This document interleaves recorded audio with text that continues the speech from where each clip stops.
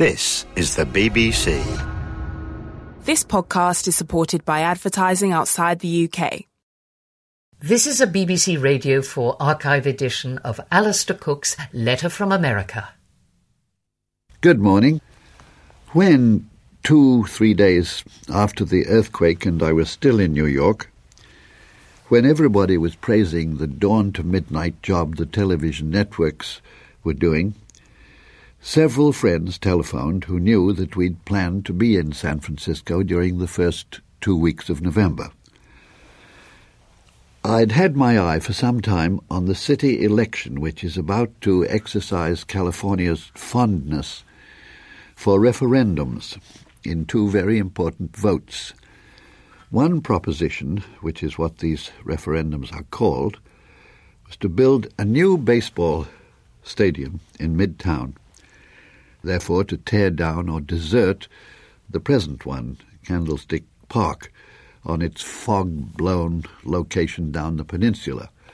It is coldest and most fog-blown in July and August, at the height of the baseball season, and recalls Mark Twain's famous crack, "The coldest winter I ever spent was summer in San Francisco." The other proposition is one that would institute a law which I believe would be unique in the country.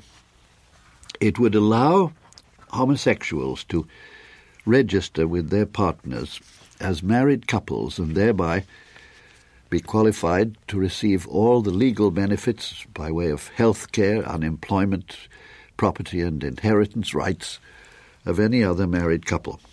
Imagine what this could do to the city budget.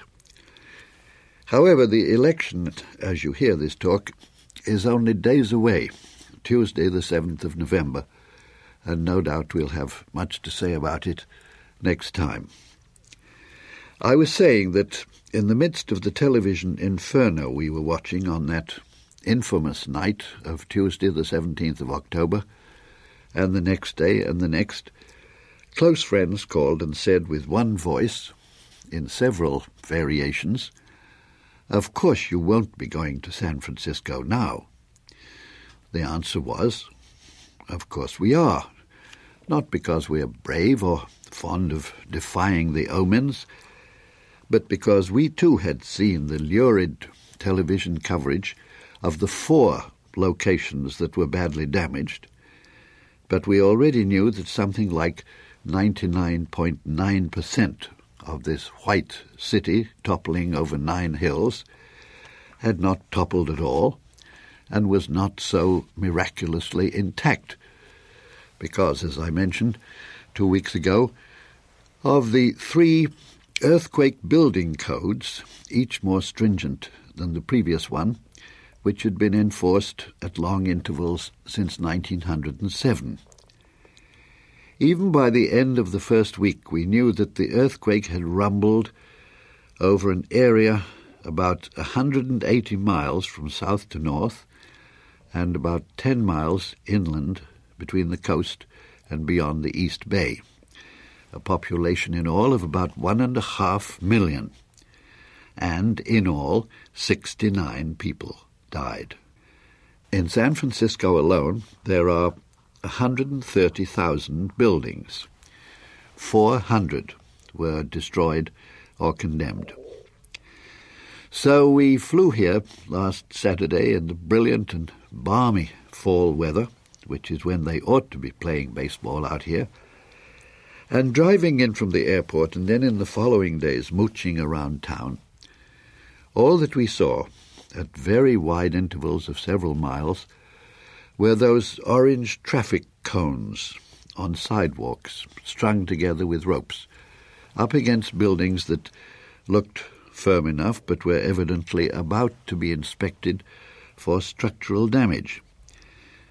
However, I was right when I guessed last time that the television coverage, the exclusive emphasis on flame and rubble, collapsed houses and slumped bridges, would exact a high price from the people it was pretending to be mourning for, the San Franciscans themselves. The damage to the city's economy, to tourism was far more severe than I'd guessed. Popular restaurant with about a fifth of their usual trade, the hotels down to 28% occupancy. The slump plainly affects every trade and job that services tourists, from the wholesale food distributors down to the lowliest busboy and waiter. A cab driver told me that the only men who made a packet were the ones who, the day after the earthquake, helped to empty all the hotels by driving to the airport the thousands of hysterical fugitives from the sinking ship. Soon afterwards, once power had been restored everywhere, the stark word came in from scores of business organizations, unions, lawyers, fraternal societies, librarians, the like. Regret, please cancel the 60, 100, 200 rooms previously reserved for our annual conference or convention. I don't know if anyone in New York, in authority, in the television networks, has called together the teams that they flew out here to the firing line and blasted them for their prurience, their unblinking focus on death and disaster. I'm afraid an official scolding is highly unlikely. For this fall has seen the arrival on the television scene of a new and nasty type of news program, in which film of the participants in an actual event is embroidered with filmed sequences of what might have happened. The most flagrant example I've seen is a story which has been hanging around for several months. A former American ambassador, a career man, has been suspended by the State Department while it looks into charges that he had passed security secrets to the Soviet Union. When this suspicion first broke, the man was dogged from day to day, wherever he went, by television crews and reporters shoving microphones practically up his nose for comment. He went his way day after day and made no comment. The State Department has had 2 months or more to produce evidence which would lead to criminal charges, but so far none has been brought. This is very tiresome to the networks. So the man's story has been retold and fleshed out with acted scenes, one of which shows the man, played by an actor, passing papers to another actor representing a Soviet agent. The haunting possibility of libel, I suppose, was countered by a printed subtitle which said, "Simulation," by way of conscientiously informing the viewer that we don't know if what you saw ever actually happened, but it could have, couldn't it? This dreadful practice is already establishing itself as a serious type of news program. More sinister still and more permanently persuasive to intelligent viewers is what we now call docudrama. Dramas so labelled, docudramas, about famous people still alive or only recently dead, woven around the public incidents of their lives and sourced, more often than not, with tasty, that is to say, imagined details of their private lives. We've all seen docudramas about Hitler and his gang, about Churchill, about Nehru. Then came one about Kennedy's cabinet and their handling of the Cuban Missile Crisis. We've had them about the Mountbattens, about the present Prince and Princess of Wales. Now, last Sunday, a powerful one about the last days of Richard Nixon's presidency. At the end of it, there was a scene in which Nixon begs his Secretary of State to kneel down and pray with him. They do so, and Nixon's shoulders and his spirit broke down in a flood of sobs. This never happened. Mr. Nixon says so. Mr. Kissinger said so again only last week. I have to confess it's a form of drama I deeply dislike because it creates and then impresses a view of character beyond the known record, and even if it doesn't play it for sentimentalism and melodrama, it presumes to know things about a private character that cannot be known. So it's an assault on what the United Nations Charter defines as the first human right, the dignity of the individual. The only drama of this kind I have greatly admired was Edward and Mrs. Simpson, because it concentrated carefully and brilliantly on the constitutional issue, and because all the dialogue, apart from the lovey-dovey exchanges we couldn't possibly know about, was taken from authentic records of parliamentary and cabinet reports, from diaries and memoranda and memoirs of the participants. But just about every other docudrama I've seen has filled me with baffled tears on behalf of everybody in it, the heroes, villains, extras, and hangers-on.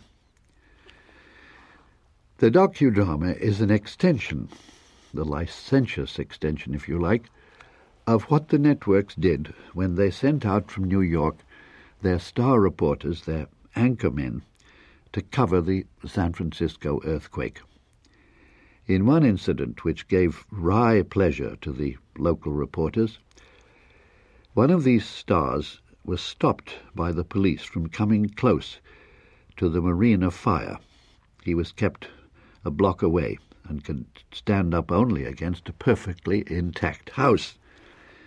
So his crew got hold of a yellow tape which had printed on it, "Police Danger." They stretched it behind him so he could be seen to be at the battlefront.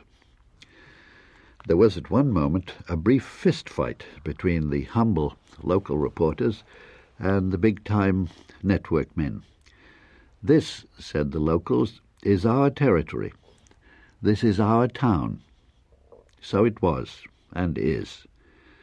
They will not soon lose the memory of the famous anchormen arriving on the scene in stretch limousines and, after a quick dab of pancake makeup, adjusting themselves to the horror behind them.